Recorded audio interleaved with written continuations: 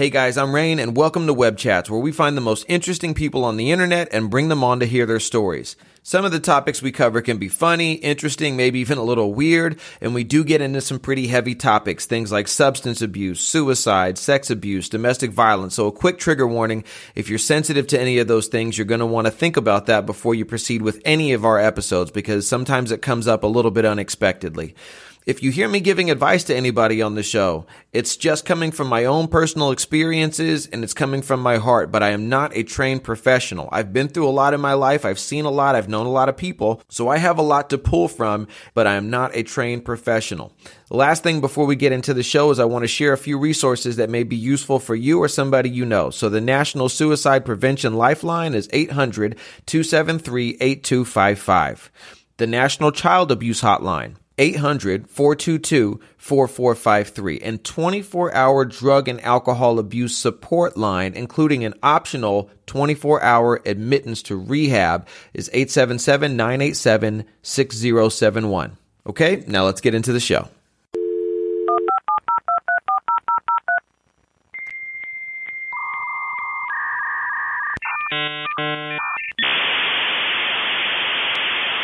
Web Chats Connected.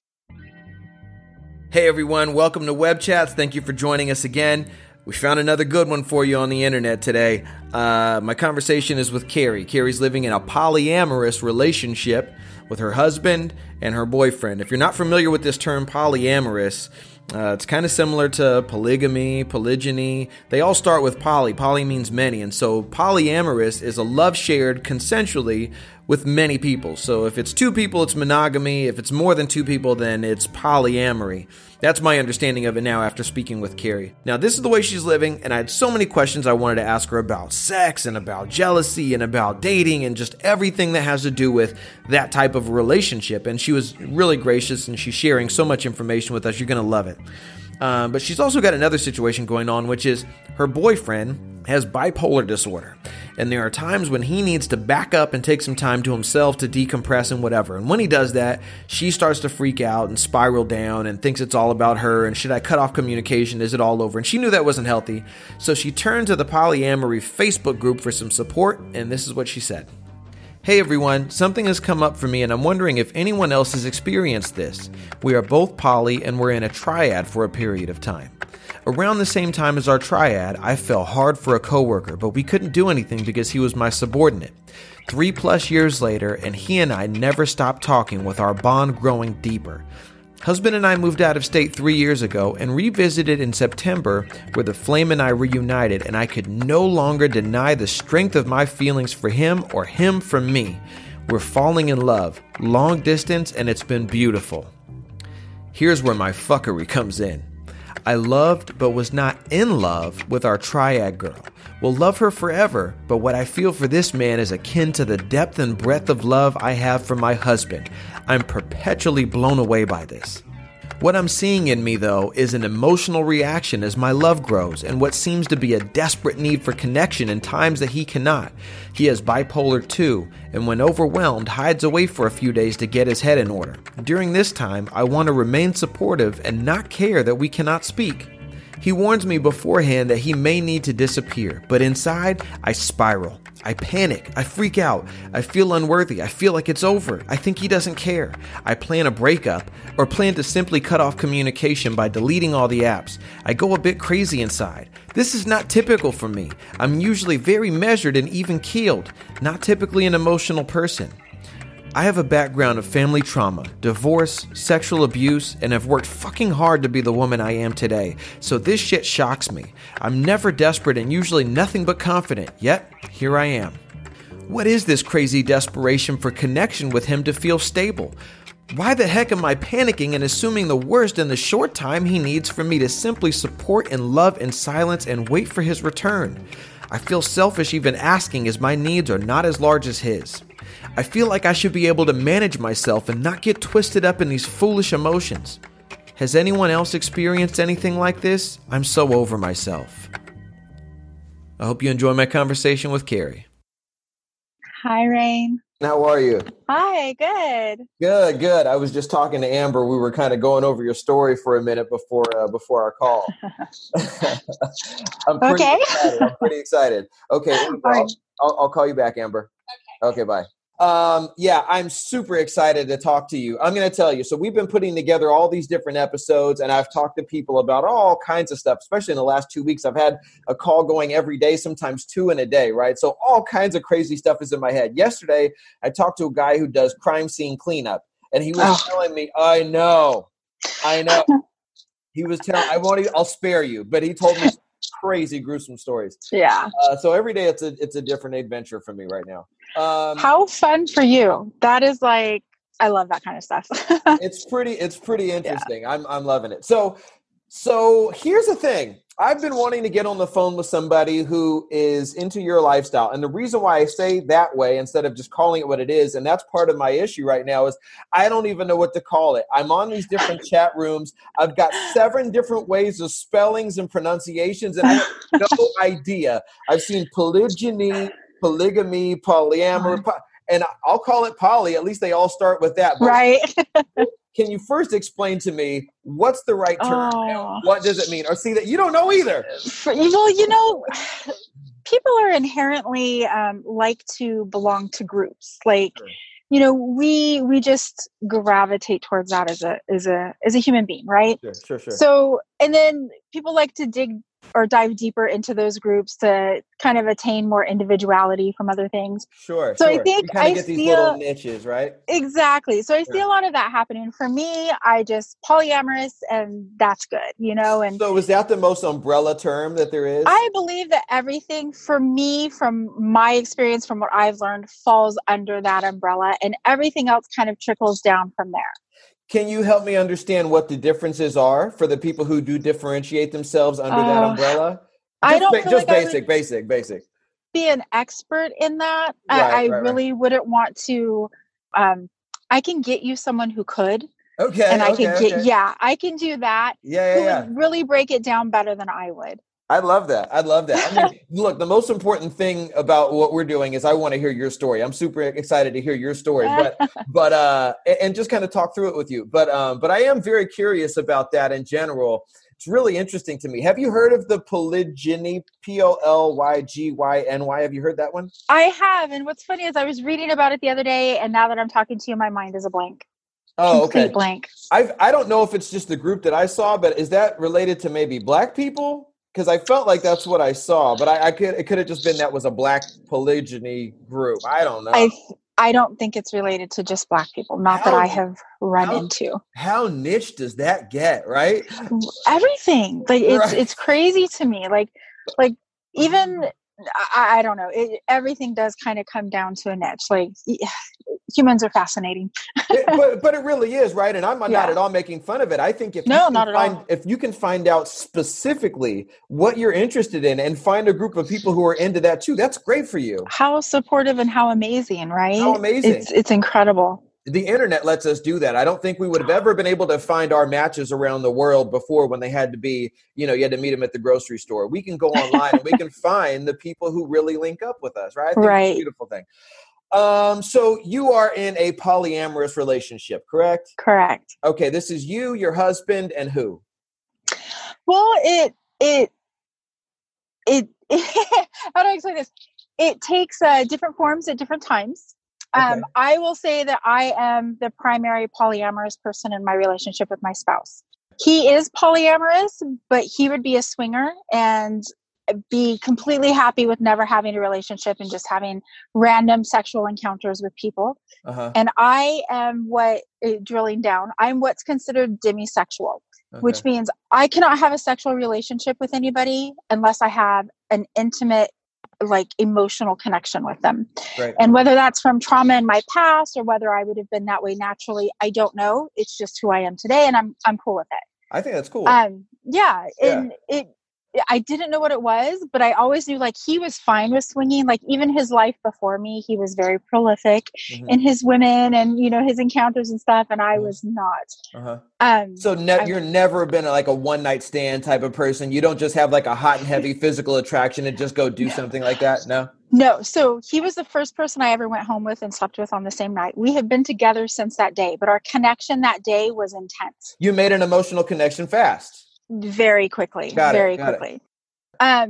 So other than that, no, I've never had a one night stand. I kind of wish I had, but I haven't. Now that it's too late for you or what? Oh, it's definitely not too late for me. Never too late. Never. Remember, we're polyamorous. I am allowed to do what I explore what I would like to explore. So explain that to me, because again, like I am so preschool right now, if that. Like I don't know anything about it. I've never known anybody. I feel like it's something that's a lot of times kept within a community, right? Like if I don't know. It's not so openly discussed. So I don't know. Well, I think like with things like homosexuality, transgender, things like that, it's so outside of what we in America have grown up with. We are very puritanical in our relationships with sex. You know, you travel outside of America, especially to Europe, and they're much more open to openness and sexuality, and they're not afraid of it. It doesn't make them all nervous and weird. No, not at all. Right. I meet people and well, oh, okay, you know, you're not all pent up about this, where I grew up being pent up about it. Sure. And just for a backstory, I am a former evangelical Christian. I was a virgin till I was 31. And so I was saving myself for the 31, Lord. wow. I waited way too friggin' long. And so coming into this was, a journey. It wasn't something that happened overnight. So, and one thing I wanted to say too is polyamory is not at all, maybe for some it is, but it's not about sexuality. It's about the capacity to love other people. Just like you can have many children and you love all of them the same, you have different relationships with all of them, but polyamory is about, I love my husband and I love my boyfriend differently, but the same. My heart expanded for both of them when I fell in love with this other man. And it's not about sex. Sex is the icing on the cake, but just like with marriage or relationships, it's not about sex. It's about the relationship. It's about the core. It's about the person. Sex is the icing on the cake. And sometimes the icing is phenomenal and addicting. And other times it's like, oh, this really adds something to it, but it's not the all-encompassing everything I need in this relationship. I love that you're helping me really kind of understand all of this. So before we kind of scoot back to like the nature of your guys' relationship, I'm thinking about a comment you made earlier about your husband and that he would be fine being a swinger. And so I start to wonder, and you already made that distinction that for you, it's an emotional thing. For him, it's less emotional, maybe more physical. Do you consider him, or does he consider himself polyamorous? Does he have this emotional love connection separate from just the kind of interesting sex side, the icing, as you put it? He does. Okay. So he's a relationship person as well, but not to the extent that I am. And, you know, he might meet someone one day that he falls in love with and that meets him in other areas than I do. And I'm open to that. He's open to that. He's not, you know, saying that'll never happen. A couple of years ago, he was like, I don't think that'll ever happen, but he's progressed. He's grown. We did have a triad relationship with a woman who we both very much loved. I think that in the relationship, I don't think either one of them would deny this, and if I'm misspeaking and they hear this, I'm sorry, correct me, but they had a great friendship. There was a sexual component to it, but they were buddies. Like they had a lot of common interests. The type of music they listened to, car shows, where he and I will go enjoy those things because he's enjoying them, but I don't want anything to do with him really. Like sometimes he has to drag me to it. But I do it because he loves it. She really enjoyed doing those things with him. Her and I had a different kind of a love connection on an emotional level. So we were all dating. They started out as friends, and then I went out with them one night, and we realized a couple nights later after we saw each other, oh my God, we are on a date. This is what the heck is happening here? You know, we're dating. And so we just kind of all talked about it and then went full in. And we had this relationship with her that was sweet. It was beautiful. she was equal to me. It wasn't like, oh, you can't have sex with him without me, or, they had a definite relationship apart from me. Her and I had a relationship apart from him, and then we had a relationship together. I have so many questions. Hold on, because I have literally 30 questions. I'm like, remember that. Ask them remember all. Remember that. Okay. So first, is that the story that you just told me? Is that the story of how you guys entered the lifestyle of polyamory? Is that the story? Because I was going to ask you, were you guys this way when you met and then you kind of discovered it, or did it kind of happen on accident like that? My poor husband. So I have just started coming out of the church when we met, and I was kind of just sowing some wild oats. I had broken off an engagement, and a week later I met him, and then he and I were obviously very intensely together from that point. And it's been 15 years, so this wasn't a rebound. We had a threesome very early in our relationship, and it was my first, and it was with a good friend of mine. She remains one of my best friends. And he, from that point, was like, you loved that, and I was like, no, I'm going to hell. Like I had to work through all of these things. But I'll bet you did, though. I'll bet he saw it. I bet he saw it. He definitely saw it. He was like, you need to explore this. And he gave me room. He gave me time. He gave me emotions. He let me feel the feels. He let me be angry. He let me be angry at the church. He let me realize that, oh my God, I am bisexual. But I'm not even bisexual. I'm pansexual. Like if you're transgender, I don't care. I have heart connections. I don't need a certain apparatus to have a relationship, sexual or otherwise. Right. Basically, there are no boundaries for it. It's just love is love, and that's it. Right. I fall in love with a person. I don't fall in love with a gender. Sure. I just happen to be with two cis males that, and that's just how it is right now. It is what happens in the future, whatever. Okay. So that's the way you guys came into the relationship, was that? Yeah. And he waited 10 years. Like he back and forth, we had other instances with women or with other people, and he waited 10 years for me to really work my way into this. I mean, we had kids during that time. We had the last recession. We had a lot of stuff. He had cancer. So we had a lot of stuff going on. The interesting thing, the way you put it, is he waited. He did. So he was gracious. Sure. And I want to kind of figure out exactly what you mean by that. Does it seem like that was something he wanted and he was waiting for you to get there and meet him there because he was already there? Or do you just mean that he gave you space to kind of blossom? I mean, I get that he did that he allowed you to go through your own range of emotions, but he wanted you to get to that point, right? I don't know. I won't say wanted, because that almost indicates he might have been pushing me. He knew who I was before I did. Right. And he saw these things in me before I did. So like now I can look back in my previous Christian life and say, there were two women that I think I loved in a very intimate sexual way even. Right. But because of who I was at that time, I would never have been able to admit that. To yourself. To myself, to them. One of them at the time, they're transgender, but at the time it is female to male transgender. But at the time when he was living as a woman, came to me and told me that he had feelings for me. And we were both involved in the church. And I flipped out inside because I knew that I loved this person. I knew that I didn't want to lose them, but I was in no way emotionally capable at the time of understanding what would be required of me and what I needed to do to facilitate that. I just knew that in my mind, the church says that's wrong and I can't do that right now. Because he was transgender? No, because he was female at the time. He told me he was, at the time, I don't want to dead, but at the time they were female, presenting female, living female. Got it. And they told me that they loved me. They told me they had feelings for me, and we were like best friends at the time. Right. And then after we parted ways, they went on and transitioned to who I always saw them as. Mm-hmm. And now we have a very good friendship, but it's not what it could have been back then had I been emotionally, spiritually ready for something like that. Mm-hmm. So all that to say, yes, my husband saw it in me, and he just waited. He would encourage me at times, and he would be like, you like this person. And I was always, I don't have a jealous streak. So if he's checking out a chick, I am right there with him. But I was like, no, I'm doing it for you. You know, this was early in our relationship.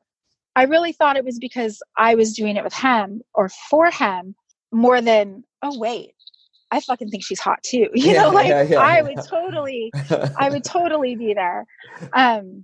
So yeah, he waited. He was gracious. So from the time you guys had that first kind of chance threesome experience until the next time that you guys had another woman join your relationship, how long was that? That was 10 years? Yeah. Wow. That was 10 years. Okay. And then, and then what happened after 10 years? I had already kind of acknowledged that, okay, yeah, I'm bisexual. I do like women. And we went through a period where it didn't even matter what physically we wanted with other people. He had leukemia and he almost died. So we went into crisis mode. He was sick for a year. Sex for us wasn't even on the table. And that's when you know, like, what real intimacy is, because real intimacy isn't sex. It's that mind, heart, soul connection. And sex is, again, icing on the cake. Agree. Which a cake's not good without icing, but it's not the biggest part. What are you going to choose, a cupcake or a muffin? You're going to go for the cupcake. Anyway, so we couldn't really do much while he was really sick, which was fine. Sure. But once he started healing, we really started talking. And we noticed that as we talked, it brought us closer together. It reignited things in us. It excited us. And it like reignited our love for one another as we started talking about this. And this is when we started defining, like, what is this? Is it just threesomes that we want? Because I had said before, when we would talk about threesomes, well, what about a man? And he was always like, oh no, just a girl, like real, like, patriarchal, and not wanting to share me with someone unless it was a woman, because he could have pleasure from that. And he had growth to do. And I would get mad and be like, that is just so sexist. You can't think that I'm just going to do this for the rest of my life. Wow. And he had work to do, and boy, did he do that friggin' work. And he got onto the idea of compersion. Do you know what compersion is? No, never heard of that. So compersion is when you have pleasure from someone else's pleasure. So like, say your partner derives great pleasure from heavy metal and you hate heavy metal, but you get pleasure from your partner enjoying that heavy metal music. Absolutely. Or, like within a sexual relationship, I find great joy when he's being pleased by someone else. He finds great joy when I'm being pleased by someone else. So there's compersion there. It's just an absence of jealousy, but even more so a delight in the other person enjoying themselves. But just to be clear for anybody listening and myself, we're not talking about physical pleasure, actually, right? We're just talking about joy. So you're saying physically you feel pleasure when your partner is being pleasured, even if you're not involved in that act. I find great joy in it because he is enjoying himself, and but joy and pleasure. Like, do you feel tingling? Is what I'm saying. Oh yeah, really? It's a total turn on. Wow. Okay. Oh yeah. Same for him too. To the point where you could have an orgasm, or not that much. Have you ever had an orgasm just by watching? I am that person, but oh my God, my daughter's probably going to watch this. And forgive me, because, hey, I don't know how to have this conversation 70%. No, have the conversation. You know what I'm saying? So I would say, how do I say this diplomatically? Some people can't have orgasms without stimulation. Other people can. Sure. I'm to the point where I probably could with limited stimulation or even none. Right. Or none. Have you ever had an orgasm without any stimulation? Yes. You have? You have? Really? Yes. You lucky dog. Are you kidding me? So it's a new thing, but it's just thoughts. I mean, the thoughts. Can you, before we get more into the relationship, I feel like I'll forget to come back to this if I don't ask it now. Can you tell me that story? If you don't feel comfortable, it's fine. If you sweat a little bit while you say it, it's okay. But I want to hear that. Well, it happened first in sleep. Okay. And then I was like, okay, this was a dream. And I woke up having an orgasm. this is not impossible, That's a good point. I know lots of people have wet dreams. That's a good point. I wasn't touching myself. My legs were not like crossed. I wasn't doing anything necessarily. But then, I mean, how do I say this? You can tighten your vulva. Kegels would be the common thing for it. Mm-hmm. That would be very probably easy for me in the right frame of mind. And I think all of it's frame of mind. Like it just, even having an orgasm takes the right frame of mind, the right relaxing, the right allowing, inviting. Right. And just, getting out of your headspace. And men can do something similar to the Kegels thing too. Like you can flex your stuff and you can feel something there. So I can, I'm just saying, I don't know how else to say it. Right. But if you're going to be open and honest, I'm not going to, Oh no, I'm there. I know exactly what you're talking about. But yeah, guys can do something similar to that too. Right. So I'm just trying to relate. Like I'm trying to really get it in my head what you're talking about. I completely understand. Your point about having a wet dream blows my mind because you're right. Yeah. Most people have had an orgasm without being touched, right? So it is all mental. We just don't realize that. That's amazing. It's the mental place. Like even now thinking about it, could I have an orgasm just like sitting in my car thinking about, I probably could, but I would have to be in the right mental place. Now, whether that means certain stressors out of my life or, whatever, it might mean that. But I also want to say that I was not one that ever had, for people watching, and I think this is important, especially for women, that I used to teach sex classes, and I would teach women who had no idea about their anatomy and no idea how an orgasm happened, how it worked, had never had one.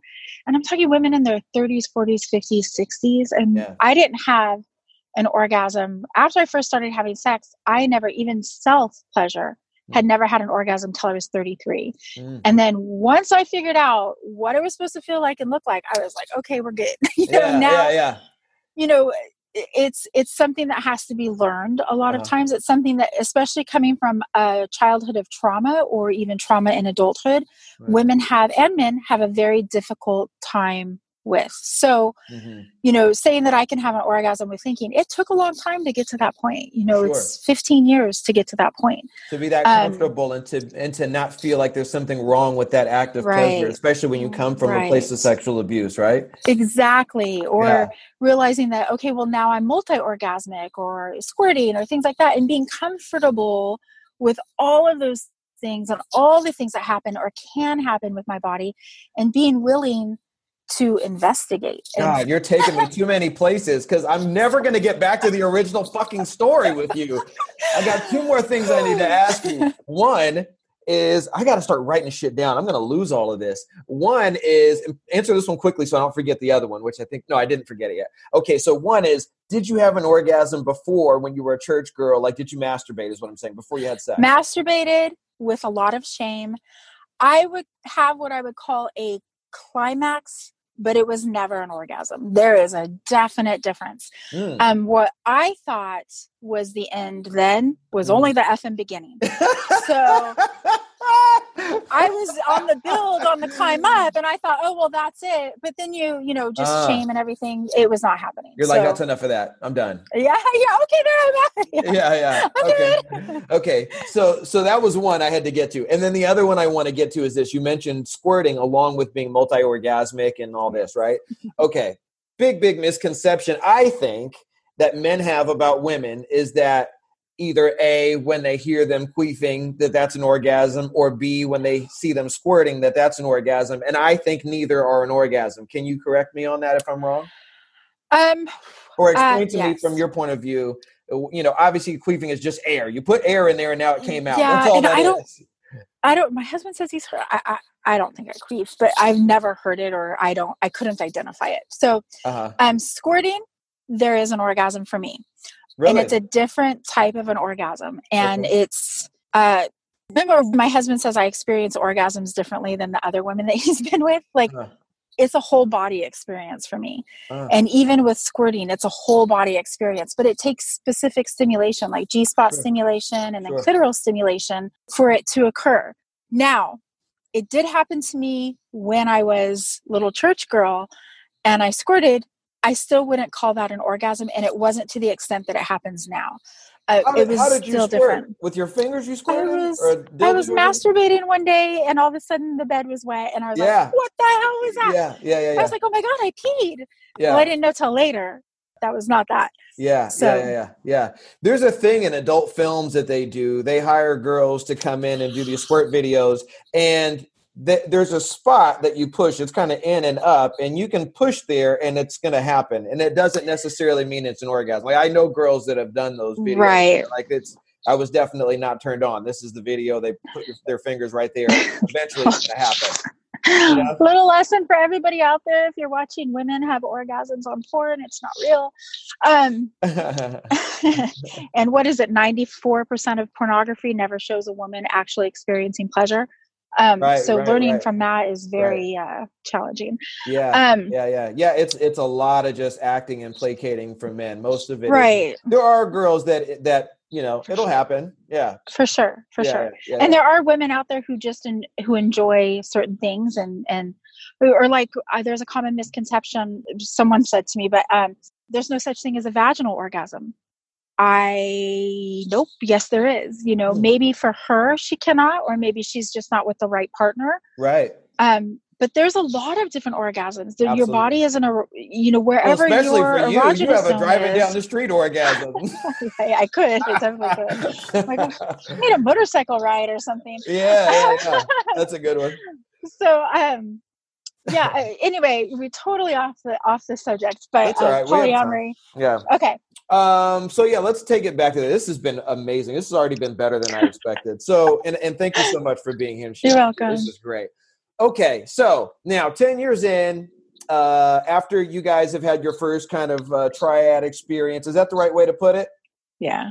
Is it or no? Yeah. Okay. I don't want to look like an idiot in front of them. It is a triad for sure. It was a triad. There are issues with triads when you talk about them in the poly community, especially a male-female or male with two females, because there's the concept of unicorn hunting, meaning there's usually a predatory couple looking for a bisexual female to come in and not have, there's a hierarchy to it. Like, oh, we're married, we take precedence, and here you are secondary to everything. Got it. With her, I can totally see that. I can totally see that being a thing. Like, we're married, we'll bring you in, but really what you're doing is you're keeping them at a distance so they don't come in and ruin your shit. That's what you're really doing. Right. Yeah. And as a woman, I think that would be very hard too, because letting someone into your home to have equality with you in your home and your homemaking and everything would be difficult. But that, again, if I could emphasize anything within poly, communication. It's like relationships in hyperdrive. You have to communicate everything. She needed to be equal with us, and we were growing to that. And obviously at the beginning of a relationship, there's some things to work out, and she was a lot younger than us and a lot less experienced. So when it was always, you are here, you are equal, we love you, come in. And if you need to go, we are not going to hold you to this. You can come and go as you please. If you want to be with someone else, we will allow is a poor word, but just we're open. Whatever she wanted, we were open. So then is there a feeling that there's less of a commitment from her in the relationship because you guys are like, we're not going anywhere. You can leave or come if you want to. Do you think that creates in itself some sort of a hierarchy, even if you're not flaunting it, but it's kind of like, we're rock solid. If you leave, fine. Well, it wasn't fine, but it could. And that's a good thing for us to consider if this happens again, because we just wanted her to know that we didn't have expectations of her while she grew, because she was new to polyamory as well. And we had years to talk about it. I almost feel like demanding a commitment from them is more of a respect and you're valuing them more. Like, we need your commitment. You're 100% in. Like, you need your husband's commitment because he's that important and he needs your commitment. So, but you're saying, I don't need your commitment to her. So I wouldn't say that we didn't say that. Okay. We were all committed. We were there, we were in it. But because of her youth, we didn't want her to ever feel like, we're here. If you are here with us, you can stay, but we don't want you to ever feel like, so I guess that is that. But we didn't want her to ever feel like we expected her to be in this lifestyle forever if that wasn't what she wanted. So it was more, this is new for all of us, and we know that we love each other, and we want everything that's best for you. Everything that's best for you, even if that comes at a sacrifice for our hearts because we love you. We don't want you to ever feel stifled by being here. I'm not judging at all. I never would. I never do. But to me, from the outside looking in, and when you tell the story, it sounds like you guys had some level of insecurity that you didn't want to ask her to be committed like that, right? Because you were trying to. That could have been. Yeah, sounds like you guys were a little insecure about like if she would want to be there forever. Yeah, maybe if she would want to be there forever. And I think, and I probably struggle with this as a whole, as a person anyway, is not wanting to stifle anybody's growth. Like, and in that, I sometimes forget that I also need things, or I need to speak up and say, oh, hey, wait, I actually do need a commitment. Because when she left, at first I was like, oh no, it's okay because that's what we said. And I was heartbroken for a while, and she's still a part of our lives. We still very much love her. We just saw her in September. She's in a different state. We moved states about a year after the relationship ended. We moved back home to California, and our door is always open for her. There will never not be a time where she will not be a part of our family, a part of our lives. But again, it is how she wants it. If she wants a sexual relationship, we're open. If she doesn't, we're open. Like when you guys hooked up, when was that? You said 2015, 2016. That's when you guys reconnected, or that's when your relationship was? That's when our relationship was. When we reconnected was 2019. Okay. I think we were together for like 5-6 months. I could be wrong. Okay. 5-6 months. And you guys reconnected in 2019. When you guys hung out, did it become sexual, or did you just hang out and see you later? No, it wasn't sexual. And that was not the intent. We were only visiting. We were in Denver, and we were only there for a few short days. Now, and she's in a committed relationship with someone now. Got it. A non-poly relationship. So that would never be something we would have put on the table for her or required or requested of her. Okay, so you guys were together for about 6 months, and during that time, I'm going to assume that there was some really great fun times that you guys had together. Both in bed and out. Right. I mean, aside from the sex, we had she was part of our family. Our kids loved her. Our dogs loved her. Like she was part of us. One of the things that is the most interesting to me, and probably I would assume a lot of other people, is that dynamic and the jealousy factor in particular, right? And I know that you said you don't struggle from jealousy. That's not something you deal with. If your husband is looking at somebody, you're supportive of it, you're interested, oh, that's cool. I think you may be more the exception than the norm. Would you agree with that? Probably. I will say that when I do struggle with jealousy, it's usually not jealousy that I'm really feeling. It's threatened because somebody is presenting as if they want how do I say this? It's not territorial. There's 2 women I can specifically speak to that are friends of my husband's that they are off limits because there is something about both of them that I don't like them. And I'm not someone who dislikes people. It's very rare for me to dislike someone. But these 2 women, I want to say I feel threatened by them, but I don't feel threatened in my relationship by them. But I feel like if we were to allow them into our poly space, they would cause issues. They're not there for both of you. They're there for him. Even if they were there for him, I feel like, okay, here's the way to put it. Yeah. I feel like they wouldn't be poly people so much as they would be there for him and wanting to push me out. That's what I'm saying. And that is not how we roll. They're not there to join you. They're there to kind of compete with you more so. Right. And I don't need to compete with anyone. And I don't need anybody to compete with me. Well, nobody would invite that into their relationship. That's just stupid, right? Yeah. It's a little different. I don't know quite how to explain it, but just these 2 women, and I've had issues with them in the past before, even before we were poly. So he brought them up. Well, what about these? So I was like, they're off the table, off the table. And I feel bad because a lot of poly people won't have veto authority. Like they believe that you shouldn't have veto authority. Right. And we may get to that point. But right now, how so? Like who would have the authority in that situation, in that scenario? Who has it? for me, if it's one of these two women, I'm able to say no. Right. For him, he had veto authority for me at one point in time. And I trust his opinion. So I am a child of trauma. I grew up in a traumatic household. I was sexually abused. I was physically abused. And a lot of times what that means is when somebody comes into my sphere, I don't always recognize them as an abuser. And I don't recognize their persona as abusive. Your red or their flag doesn't actions go as up because abusive. it's normal No. to you. Right. Exactly. There you go. Yeah. You know. He, however, didn't grow up like that. And immediately, he's such a good judge of character. So there's been a couple of times he was like, nope, this is not a good person. We don't need this person in our lives. And even with like my current, I'll call him my boyfriend. When I first met him I met him 4 years ago, and he and I worked together, and I kind of saw him in the halls. I knew his name. And then he was transferred to me one day, to my team.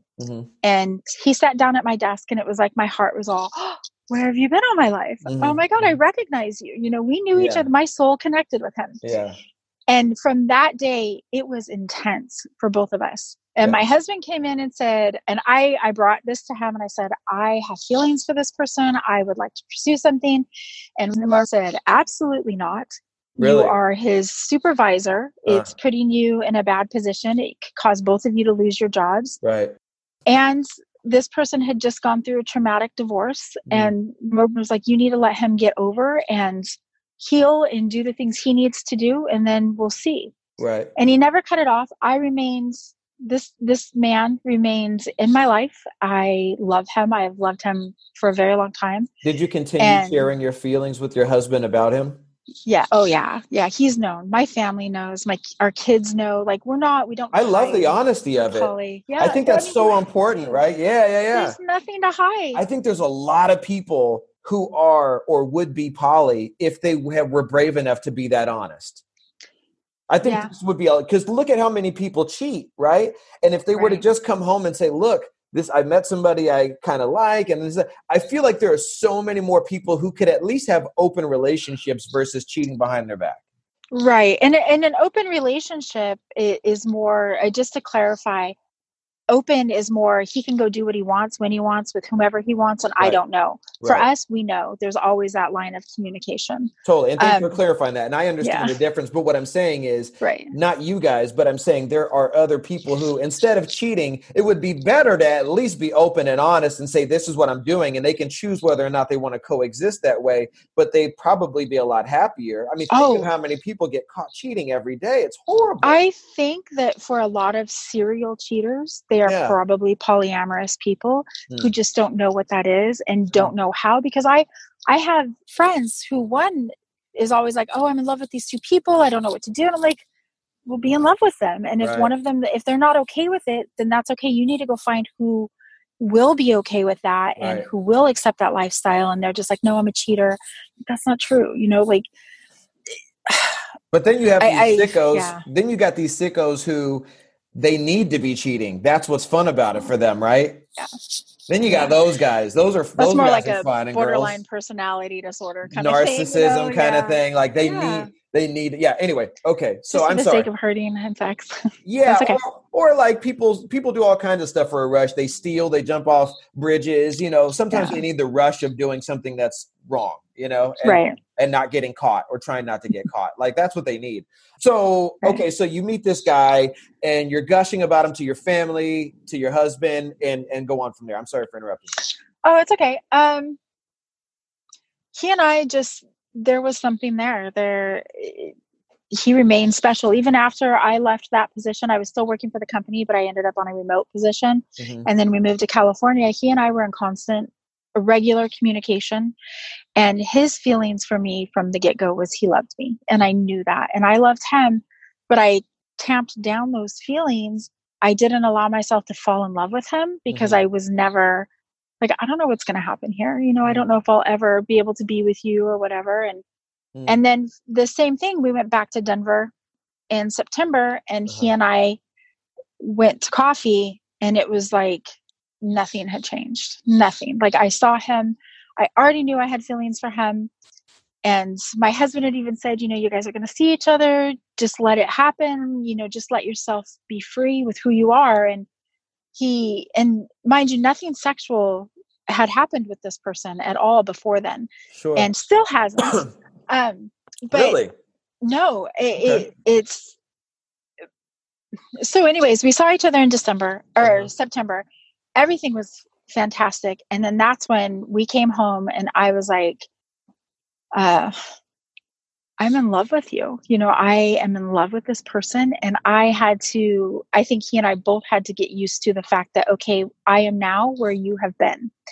And it just grew from there, and it grew in intensity. And,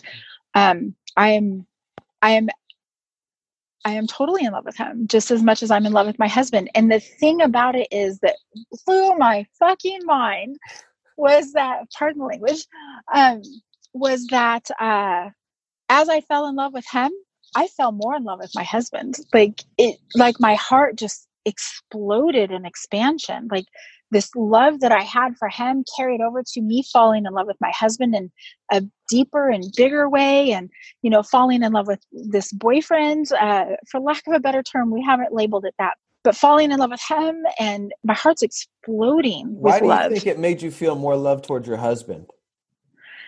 The freedom and the grace and the joy that he gave me, and just the delight. No guilt. In fact, he's like, just talk to me about it. You can tell me all these things you're struggling with. You can tell me how you're feeling. And we had long conversations about this other man and he's just strong and encouraging and helping me, because I'm not a big emotional person. So all of a sudden I'm feeling all these emotions and I'm like, what the heck is this? I'm going crazy. This is like, I don't do this. And it's like, just allow it, and talking me through thinking that I'm crazy because I'm not, I'm just in love. And, it's been uncomfortable, but it's been beautiful. And, our girlfriend, I was falling in love with her before things broke off, and the breakup was her decision. It wasn't ours. And, my heart was hurting then, but with him, like, I'm allowing myself to fall in love with him, and I don't know what it is. It's just amazing that I would fall even more in love and deeper in love with my husband too. It's a gift. So I have a question. You said that, as you started feeling feelings for your boyfriend, that you're like, hey, I don't know where this is going to be able to go. You kind of were, maybe a little standoffish because you don't want to let yourself fall for him, and you don't know if you're actually going to be able to, It just brings a question to mind. So you had the girlfriend who lived with you guys, and your husband's like, no guys, but he's had some learning and growing to do, and now he's grown to a place where he can allow you to have this relationship. Where I'm getting at is, at any point, do you think he would allow your boyfriend to move in with you guys and be a 2 guys, 1 girl type of relationship, or do you think that would be off the table? And my question, okay. It was a loaded question because I thought you were going to say he wouldn't allow that, and then I was like, well, how come you can have 2 ladies there but not 2 men? I think the person that would not allow it would be the boyfriend, because he needs space, and it works. It works for him. So okay. Yeah. So then where do you see that going? I know that you kind of just take it as it comes, but if you've ever sat and thought about it, have you ever sat and thought about where the future of that relationship goes? I have. He has his own struggles, so he's got some things to deal with. No, I mean, I know about it. Do you not want to talk about that?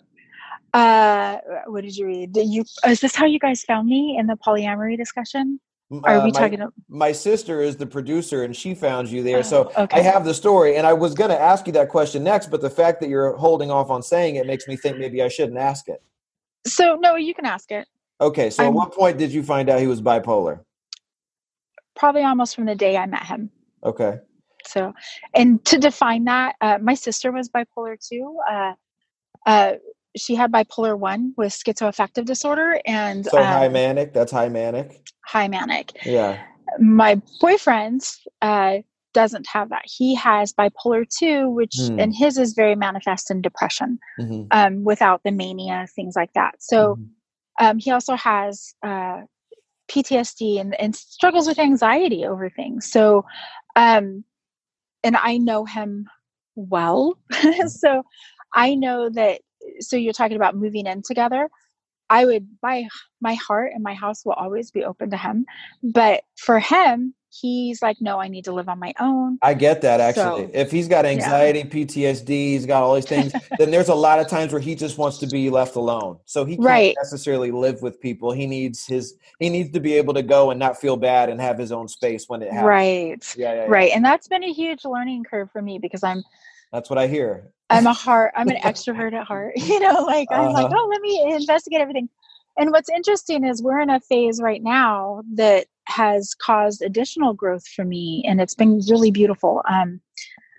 That with COVID and just everything going on, and he's in Colorado, and then the intensity of our feelings for each other, he has pulled away.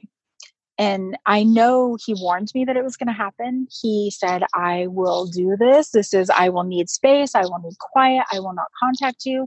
It doesn't affect how I feel about you. I've felt about you this way for 4 years. This isn't going to change anything for me. Sure. I just need that time. And me coming from attachment trauma background was like, and I used to do this with my husband too. When we would get in a fight, I would spiral and I would think, oh, well, we're going to get divorced. And that's the first place I would go. Yeah. So with the boyfriend, it's been a learning of he needs space and growth in myself. Like, he's not intending to hurt me here. He's trying to take care of himself to get him where he needs to be. And it's been a time of quiet in our relationship, like not the constant communication that we were in. And at first it threw me. And then I went into, well, wait, why does he do this? And then I went into research mode to understand bipolar 2, the depression, the quietness, the pulling away, the everything, so that I could better understand what he needs and I can better care for him and love him the way he needs to be loved later. Because I will emphatically say, he is already loving me the way that I need to be loved. I'm not real complex. That's probably a lie, but I'm not real complex. Yeah, come on. And he does really well with you are. me, You've just got yourself figured out, Right. And just understanding that attachment, if you're talking about the post I think you're talking about, where I was talking about, I'm pretty sure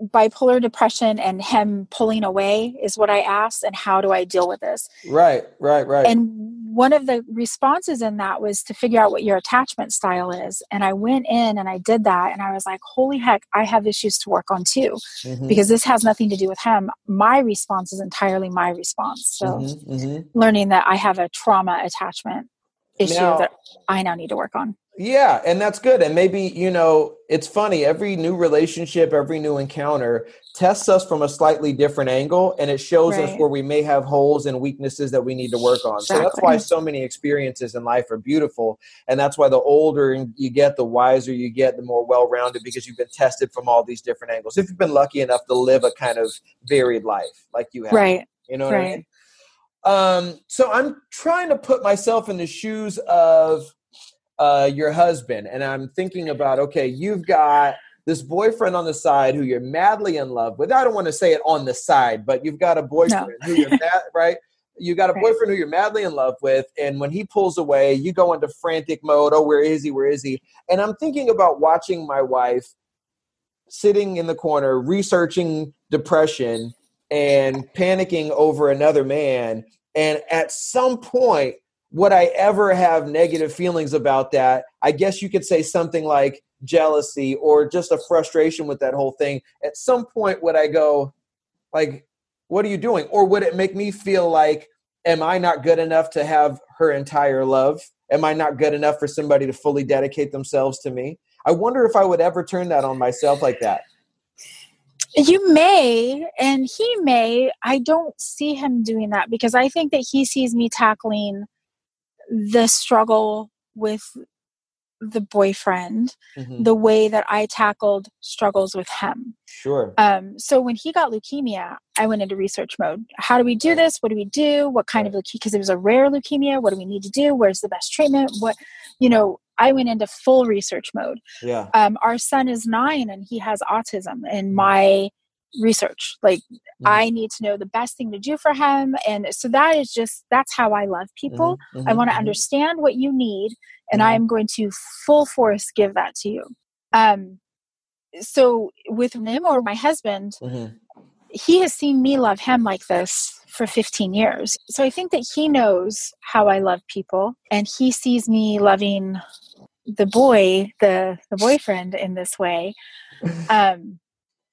We're just going to call him Man B from now on. I mean, I could say his name, but I feel bad because I didn't tell him that I'm doing this. So is it a common first name? It's not even his real first name that he goes by, but it is. Yeah, it is common. Anyway, yeah, he's Man B. But look, so, and that's no disrespect, but just respecting his privacy. So the same kind of question I have, though, is I wonder, do you think that at Ever, now, obviously you guys are sound in your relationship. You've had other people come in, come out, and you guys are still solid. So it seems like, you guys have an understanding. I know you love me, and we're good, and other people coming in isn't going to break us apart.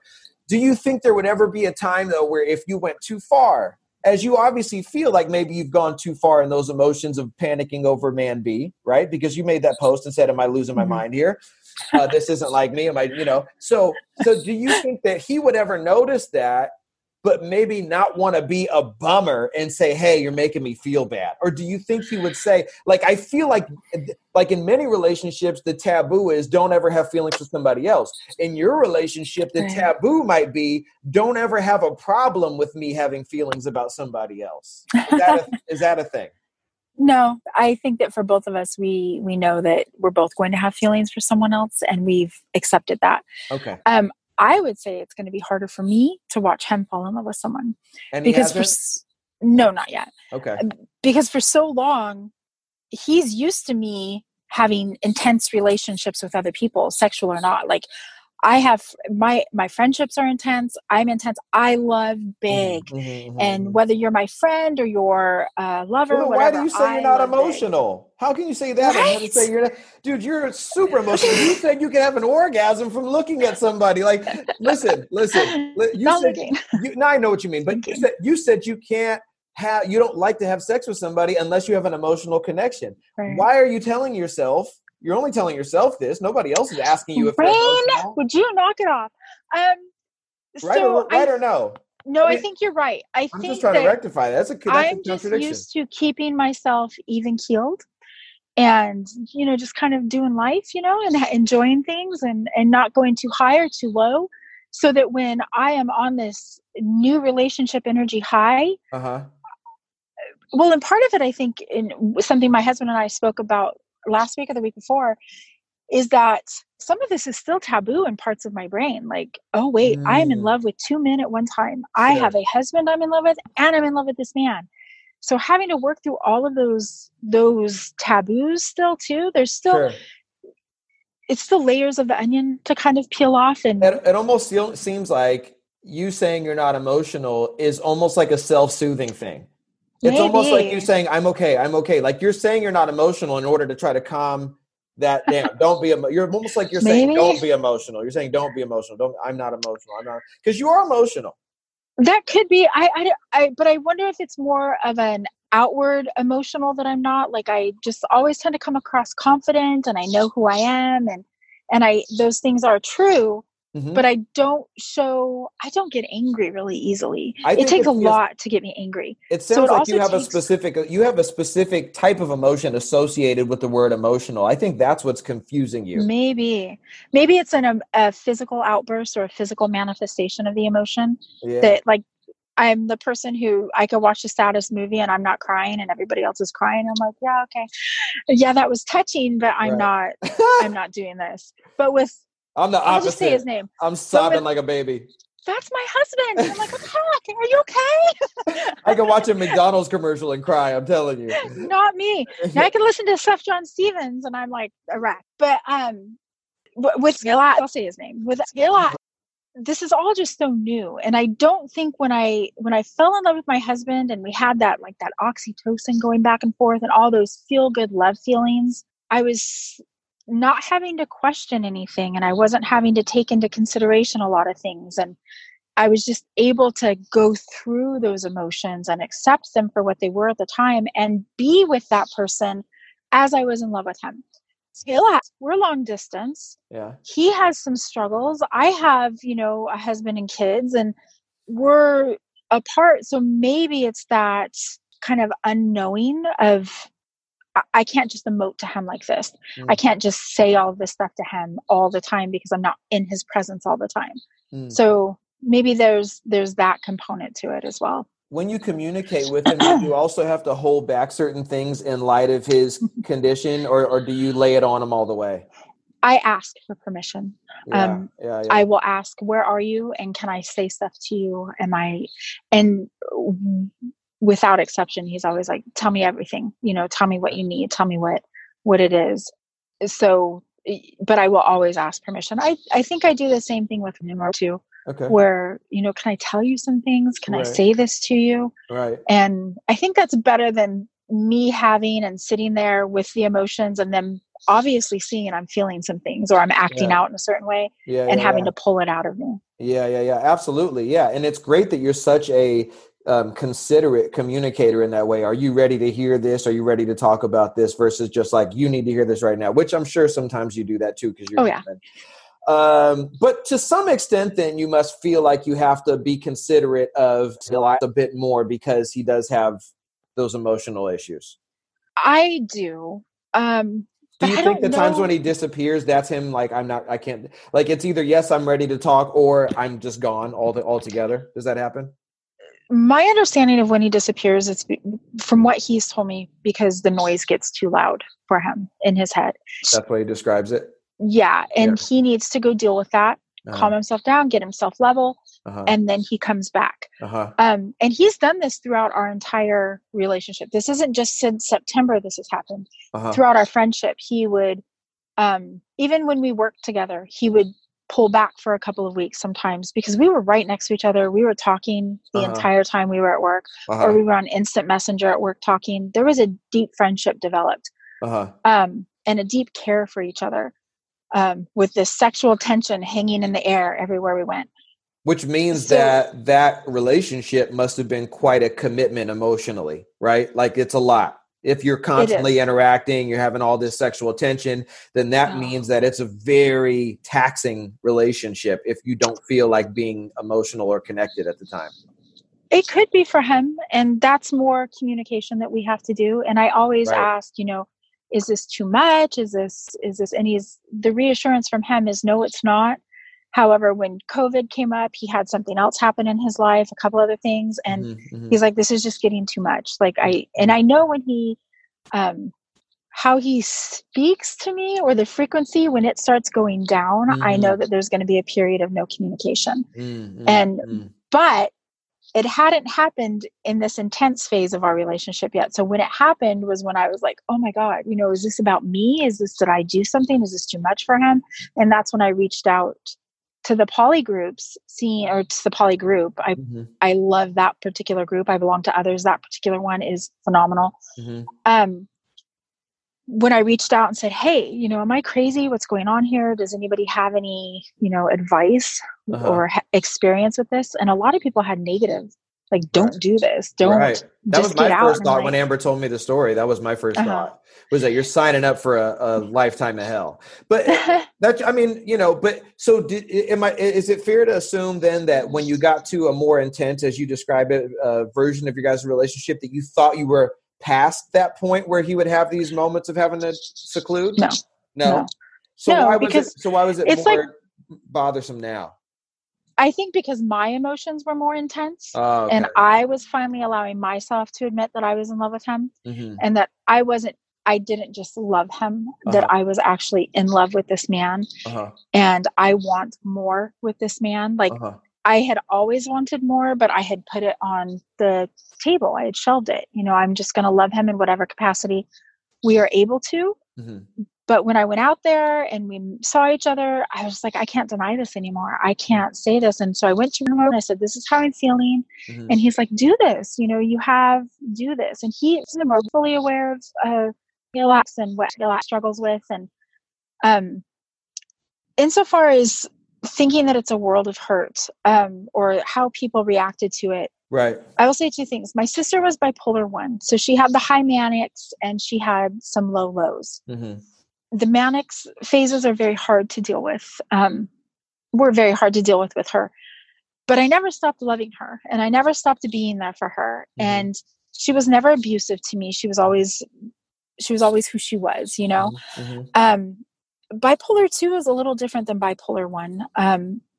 And he just gets depressed. He's not abusive. He's not, I mean, he may be angry at things, but he's never angry at me, you know, like it's never, his anger to me is no different than the anger I see displayed in my husband, or, you know, what my husband gets angry about, right. Or other men that don't have bipolar. And I would say this is that just like with autism with my son, and I myself am probably on the spectrum, I just haven't wanted to go in and get tested or whatever, but just with autism, like when my son is having an autistic type reaction to something, it's no different than an epileptic having a seizure. He's not doing it on purpose. He's just doing what his body needs to do because that's the reaction his body knows to have. Now, can they learn? Can they take the right medication? Things like that. That's entirely up to them. Yes, you know, my son he can grow. He's high functioning autistic. You know, he can grow, he can learn, he can increase his emotional intelligence. Alex has ways, he has support, you know, medication therapy, whatever. It's all up to him how he grows. But I'm not going to sit here and say, how do I say this? For his bipolar, this particular manifestation of it isn't the hardest thing for me. Watching him be sad and feel like he's alone is harder for me. So that I can't talk to him for a few days, a few weeks, big deal. You know, that's ego based for me. Like, oh, what do you mean you don't want to talk to me? Or, oh, what do you mean this has everything to do with me? No, it doesn't. Has nothing to do with me. It has everything to do with what he needs. And if I needed something that he could give, I know he would give it. But you're just starting to understand it that way, right? There was definitely a time recently where you did think it was about you. Oh, for sure. Right. For sure. So you're just and then I had to starting work to learn on it. my trauma response and my attachment response and realize that my responses like that don't just what I wrote in that post. It's not just, and I think I mentioned my husband and my response to him in that post too, that, you know, when my husband needs quiet or time away from me after we've fought, he wants to pull away. And I'm like, no, I need to fix it now. I need to know where you are. I need to know we're okay. Or I start spiraling. That spiraling is entirely in my control now. Like I can now recognize it and say, I don't need to spiral. Let me just walk through some thought modules here, thought models. And what is the outcome I want? Do I want to spiral? Then if I do, then I can react ABC. If I don't, then I can react ABC and take control of this, because really it's just all in my head. Be conscious of it, take a couple deep breaths and be intentional about what you do next, right? Like that's really all it takes. We'd all be so much better off if we would just stop sometimes, look at ourselves and take a deep breath before we do the next thing. But we just go. Think it through. Think about so you have a thought, and a thought creates a feeling, right? So my thought is, he doesn't want to speak to me. This is all about me. And that creates a feeling of abandonment. And then it creates an action, which my action is, oh God, I got to fix it, which means I'm chasing him down. And then the result is further distance, and me spiraling more. Well, I have a thought. He doesn't want to talk to me right now. I can control the feeling. What is my feeling? Well, my feeling is, okay, I'm just going to rest. I'm not going to take this personally. It's not that I'm not going to have feelings around it, but I'm going to work through those feelings. And my action is going to be, I am going to let him have his space. And then the result is going to be peace for me. It's not. So my question is this. I love how emotionally intelligent you are. And I love even more, not really. And I love even more how much work you put into that and developing that. And that's something that's missing. I feel like emotional intelligence, mental health issues that we have going on right now, that's it, right? That's the yin and the yang. If people worked on their emotional intelligence more and self-awareness more, it would help to resolve a lot of the mental health issues that we have, the ones that are preventable. Social media and this mass communication that we're exposing ourselves to, that's really a big part of the reason why we're having so much anxiety these days and all these emotional issues, is because we're not used to this. This generation, or this last decade, this is the first time we've ever heard each other's conversation on this scale. We weren't built for this. This isn't natural for us to hear the voices and opinions of millions of people every day. It's not normal. We're not made for this. And we are the pivotal generation. This is the era where that's all changing. 20 years ago, 30 years ago, it wasn't existent. Now all of a sudden I hear everybody somebody. If somebody farts in Indonesia, I know about it. You know what I mean? And so it's going to take a lot for us to emotionally be able to deal with that and carry that weight of all that shit happening in our heads at the same time. That's what's really wrong with us right now. But we have to just stop and get to know ourselves better. Here's a question that I have for you then. If you stopped and thought about your relationship with Scott and where he is and his condition and the way that things are, right? If you stop and think about that, do you believe that is sustainable long-term to keep that relationship up without taking any emotional damage on yourself for carrying that, which is possibly in turn going to impact who you are for your kids, for your husband, for everybody else around you? Or do you think that you can manage that relationship long-term without it negatively impacting you and the rest of your life? So, one, we don't know if it's going to be long-term, but I am in it for the long term. Insofar as emotional impact on me, I don't see a reason why it has to have a negative impact on me. If I allow it a negative impact, it would have one. I think that having open communication with other people in my life, with other people, with my husband, and being very transparent in everything makes it easier to understand what I need to change and what I need to do. I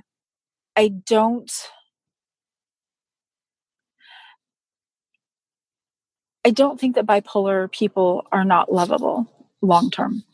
I think it takes a commitment on both sides to work through each individual issue. And that means he has to be completely open with me and I have to be completely open with him.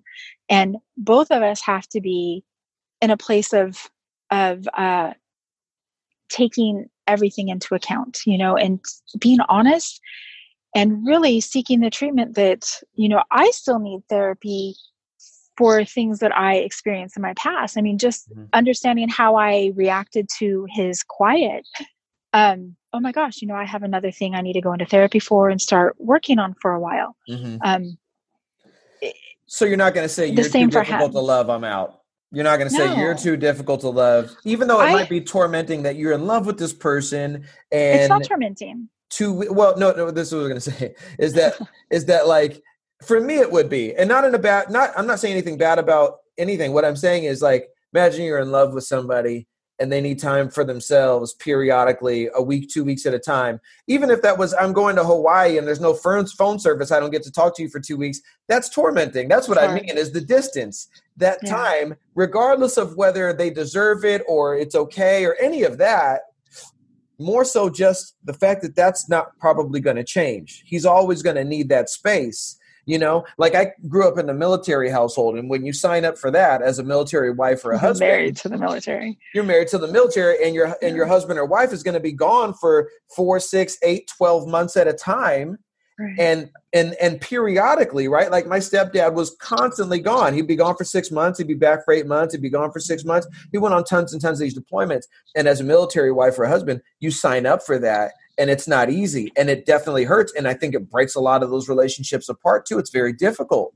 And so that's really what I mean. I don't mean the bipolar aspect of it. I just mean the distance, the periodical distance that's going to be kind of constant. Is that sustainable for you? Or is at some point would you go, I can't do this anymore? So, that honestly doesn't concern me as much as other things maybe do. He's monogamous. Could I convince him to have a threesome? Probably. Could I see him in another relationship with someone? Probably not. So I would be his only lover. Are you guys together then? I wouldn't say, we haven't really defined everything. Okay. Because what I was going to say is you guys don't really see each other, right? No. And so then, I'll probably see him after everything's done. Like I will go out there after everything's done when it's safe. Or he'll come here. COVID when we can't stay at home. Yeah. And then you'll go see him. And you guys still have not had sex? No. Are you pleasure delaying, or is it just not the right time? Wasn't the right time. I mean, distance, but it wasn't the right time.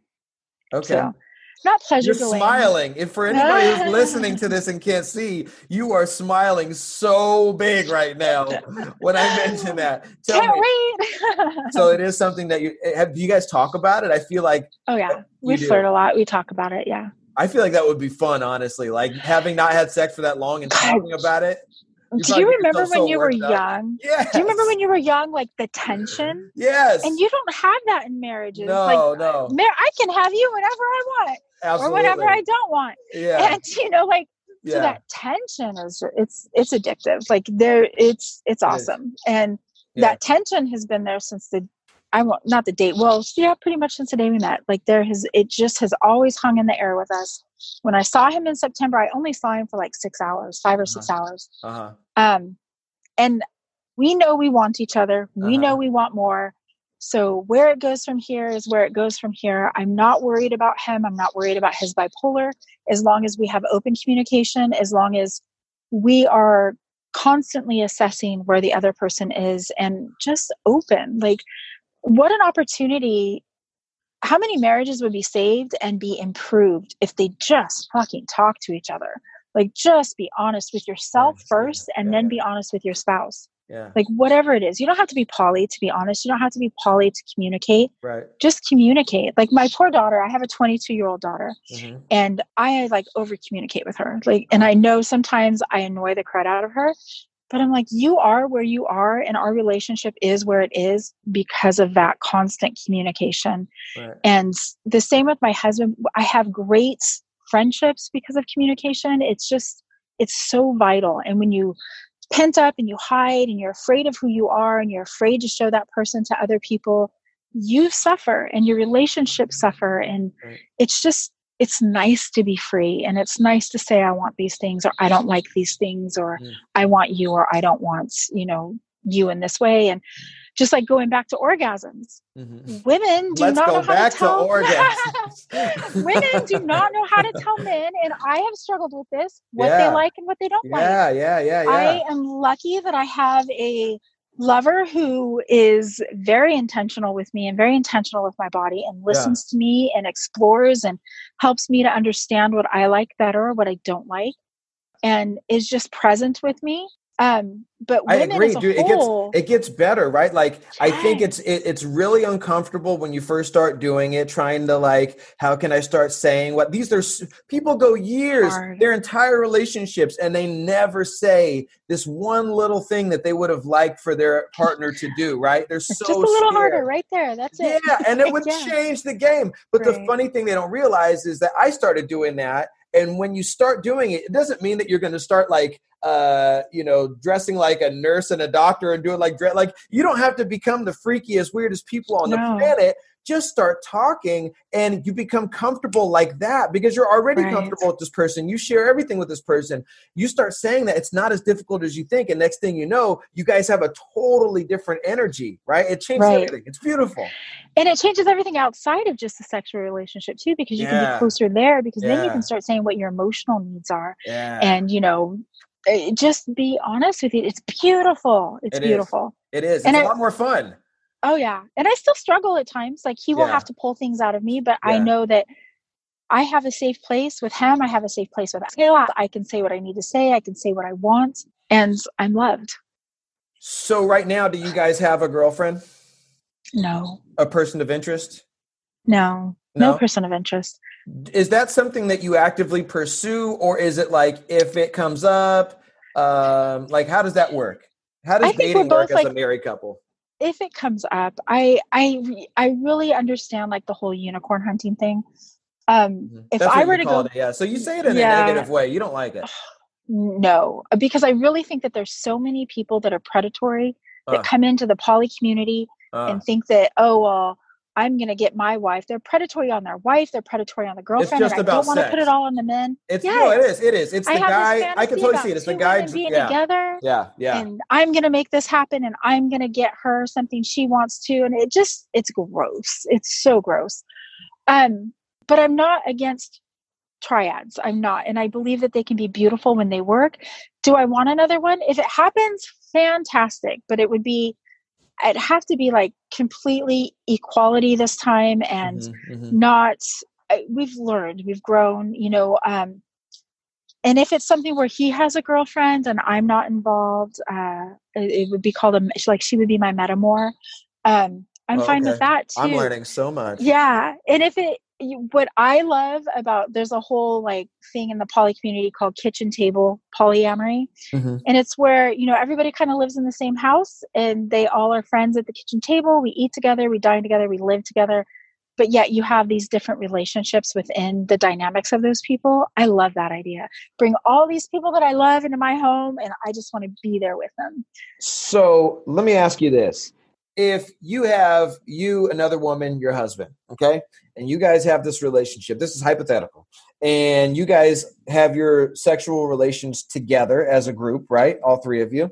And then you have yours one-on-one with your husband. She has hers one-on-one with your husband, correct? Okay. Mm-hmm. And you two possibly also have your own one-on-one sexual relationship. Is that a possibility? Mm-hmm. Okay.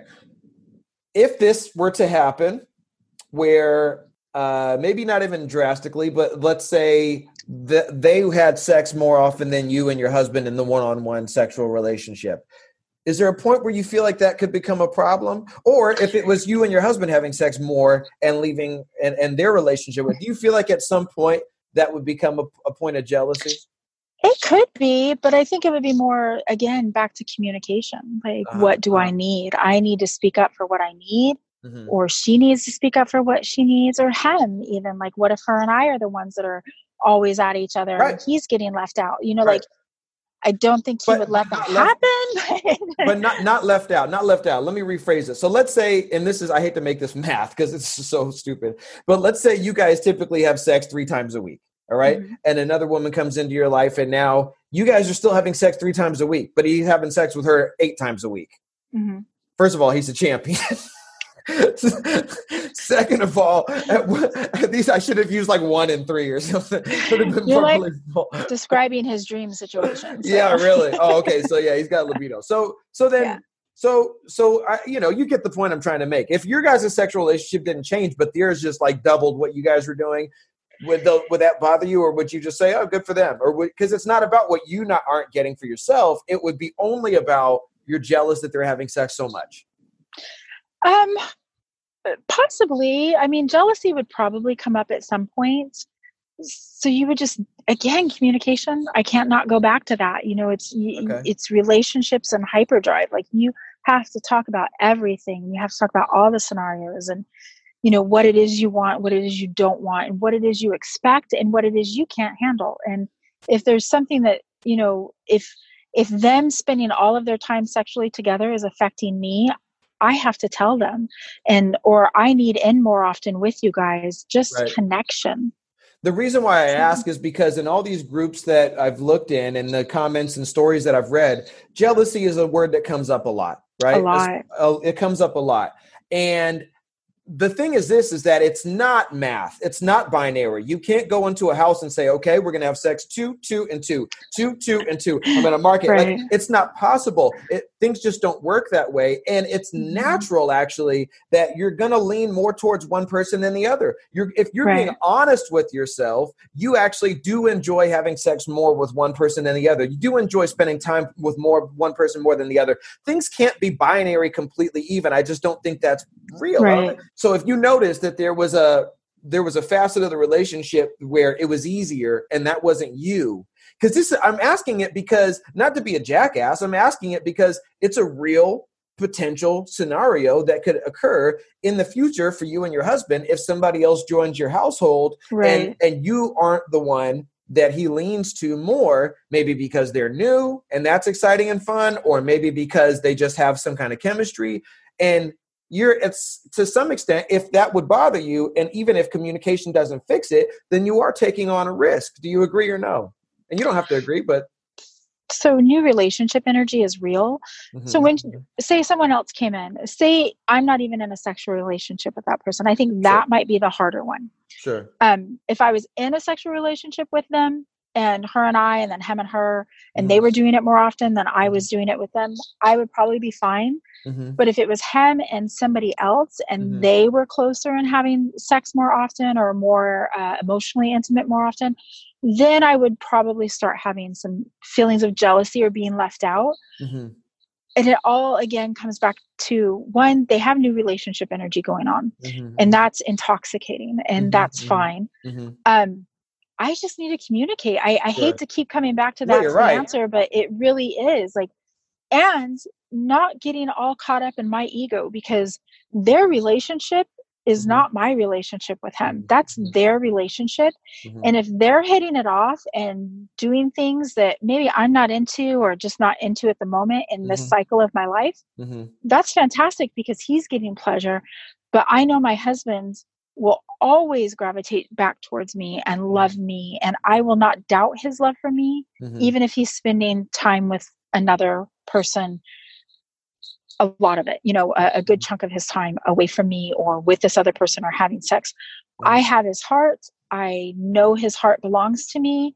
And I'm not saying that in a possessive way. I just know his heart for me. And I believe that that heart can also go and extend towards another person, just like him and Skylar. Like my heart doesn't differentiate between the two of them right now. My experience does, but my heart doesn't. Absolutely. And I almost feel like you're getting maybe the best of both worlds, to have that puppy dog love from Skylar and that kind of, new relationship, sexual tension, haven't even had sex yet. You get all that excitement. Right. But then you have the stability and the long-term love of your husband. It's almost better. It almost might be better if you keep that Skylar thing long distance, because then you can keep that exciting. I want him here. I know. Okay. So do you think, and I do this as a favor. Again, I'm not trying to poke holes, because some people try to poke holes. What I try to do is, somebody tells me a story, I can do you the favor of being from the outside looking in, and I can show you what I see, right? A little bit of devil's advocate there. No, because devil's advocate is like I'm trying to be negative. No, what I'm trying to do is just reflect back and show you your blind spots. That's all.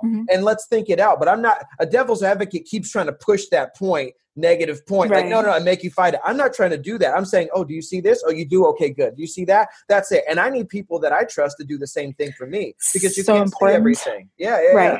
So this is love, what I'm doing. So what I'm saying is this: think about your guys' relationship, and within this kind of this framework of the polyamorous lifestyle. Now, you had one relationship where there was a girl who was, you said, about 10 years younger than you guys, or she was just younger. I don't think you put a number on it. She was 15 years younger than us. 15 years younger than you. Okay. Yeah.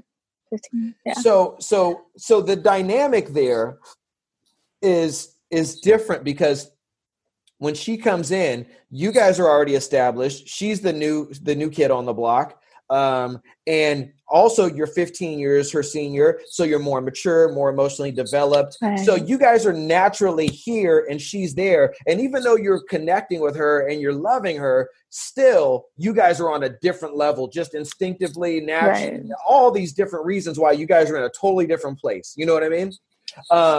And then you've got Skylar, who is a long distance relationship. And so that hasn't necessarily been like you, Skylar, and we're all in one room and bonding and gelling together. And so what I'm saying is, I wonder, now this is the reason I'm thinking about it this way. I have, both of my daughters are with one woman and I love her to death. And our relationship was a certain way for about 4.5, 5 years. And I thought we were great. And then we had our first daughter together, and all of a sudden there was something totally different demanded of our relationship. Now, instead of her being fun, needing her to be fun and all this and cute and pretty and all this, now what I needed was for her to be responsible and be maternal and be all these other things. And I realized when the relationship was tested from a different way, when I turned it to a different angle, all of a sudden it wasn't the same thing. It wasn't just enough that you're fun and that we have a good time together and sex and all this other stuff. Now it was like, no, I need you to be the mother to my kids. And all this stuff was, I need you. Do you know how to pay a bill? You don't know how to pay, like all these things weren't working. Right. And I was like, oh, okay. And then right after that, we had 2 kids back to back and then split up like 6 months after our second daughter was born. So the reason why I'm telling you that is because what I've learned from that is that you might think you have something that's super solid if it hasn't been tested from this other angle, you don't know yet. You got to keep turning it and turning it and turning it. And so what I'm saying is not you and your husband, but this lifestyle and you and your husband hasn't necessarily been tested yet with a woman coming into your home who's actually on your level. And I don't mean to use the word compete, but for lack of a better word, actually be a competitor for his attention and respect in the same way that you are, because she's mature and intelligent and knows herself and all these other things, which somebody that's 15 years younger than you, she's not going to get his respect that way. So I wonder, and do you wonder what might happen in that scenario? Oh, I do wonder about that, but honestly, it excites me. How do I say this? Because I have thought about it a lot. Good point or no? Say that one more time. I said good point or no? I think it is a good point. But what I will say within my relationship with him is that we have gone through so many iterations of who we are and who we are not, and having to grow and change. I don't see adding someone, even if she's more mature or maybe less mature than us, I don't see that as a problem, because we are both naturally inclined to growth and to emotional intelligence. And so I think for us, that would be very easy to acclimate ourselves to a new person and to have that dynamic change. You guys do seem very pliable. It seems like every challenge that's come along, you guys have recognized it, identified it, adapted, and moved on. So I wouldn't take that from most people, but I actually, I think I could agree with you on that. Our life is a beautiful story of what the fuck just happened. All right, let's go. So adding someone else in, I would welcome it. Just companionship, the whatever, whatever capacity, whether it's just his lover or whether it's our lover or lovers or whatever. Another man, it's interesting to me. I never expected to fall in love with another man. Adding skill to the mix later on, and we both have talked about that if he would come out here, or he would be where we are.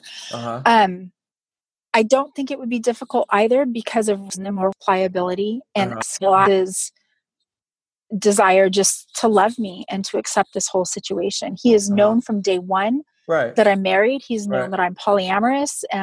He watched me go through the relationship with us go through the relationship with the ex-girlfriend. And it just, I don't see us as being those people. A different poly couple might struggle with that. I just see it as another growth factor for us. Like, okay, let's tackle this now. And let's see how she fits in and what we have to adjust to help her be a whole part of us. Right. To make it come back to just being one, whatever that makeup is, for you guys to be a unit.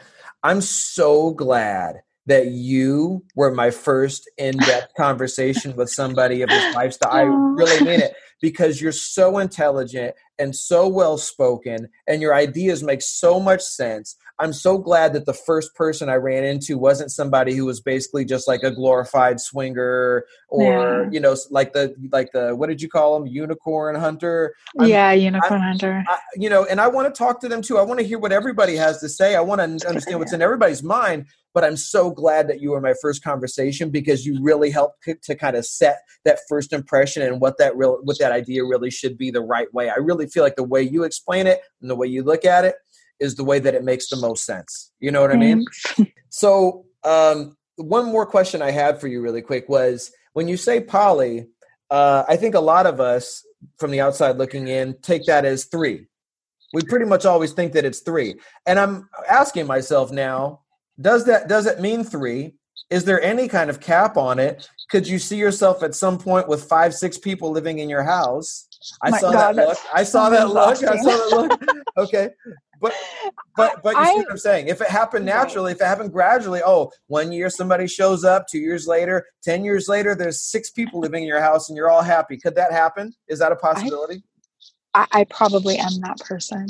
It sounds exhausting though, because I do love big and I'm all in. I mean, like obviously with Galas, I'm all in him, or I'm all in whoever, my kids, I'm all in. I'm not, I'm all in. And so that can be exhausting. And oh my God, yeah, that would be exhausting. And then I fully expect, like, just my personality, other women, other men are not like this. My personality is, if someone has a girlfriend that is not my girlfriend, I will love her too. I don't need to have a sexual relationship with her, but I know I will love her and I will love her fully. And I will maintain my boundaries with her, what she needs, but you're here, you're part of my life, you're part of my family, you're in, so right. That sounds beautiful to me, but also exhausting. I always say that apart from them or and maybe a girlfriend, I really don't want a whole lot more, because I feel like I don't want to be spread thin. I have goals right. apart from people. Like I'm a business owner. I have desires financially. I have my kids, right. My autistic son takes up a lot of time. I homeschool. Sure. It's life is exhausting, and love is beautiful, but I don't need to spread myself too thin, and I want to be able to give all I can to those that I love. So that's a beautiful answer. That makes a lot of sense. Yeah. I mean, at some point, you can't give all. If you've got 6 people living in your house, you're consumed, and now everybody starts getting a little bit less and less of you. Your business gets less, your kids get less. I get that. Right. But I can imagine for some households, like I have a friend who's been poly forever, and he and his wife, he dates like 7 or 8 people at a time. And like he dates them. He's really invested in these women. And she has another man in her life that's like another husband as well. And she dates a couple of people. But to me, his life with his girlfriends, I'm like, that is exhausting, James. I could not do that. Like, that is so exhausting. But I have no problem with it. If that's what my husband wanted to do, I'd be totally fine. Totally fine. I think this is the last question I'll ask you. You've been really gracious with your time.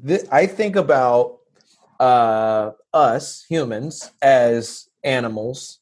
We're intelligent, but I think of us as animals to some extent. I think we have an instinctual element to us. Mm-hmm. I think that there are a lot of things that we do that are directly connected to whether it's survival, fear of death, mating. I think those things are all happening inside of us as well, right? We're sophisticated and all this other stuff, but I do think at the end of the day, we have instincts. We know when there's danger. We know when we're hungry. We know we have to protect our kids. All these things I think we know.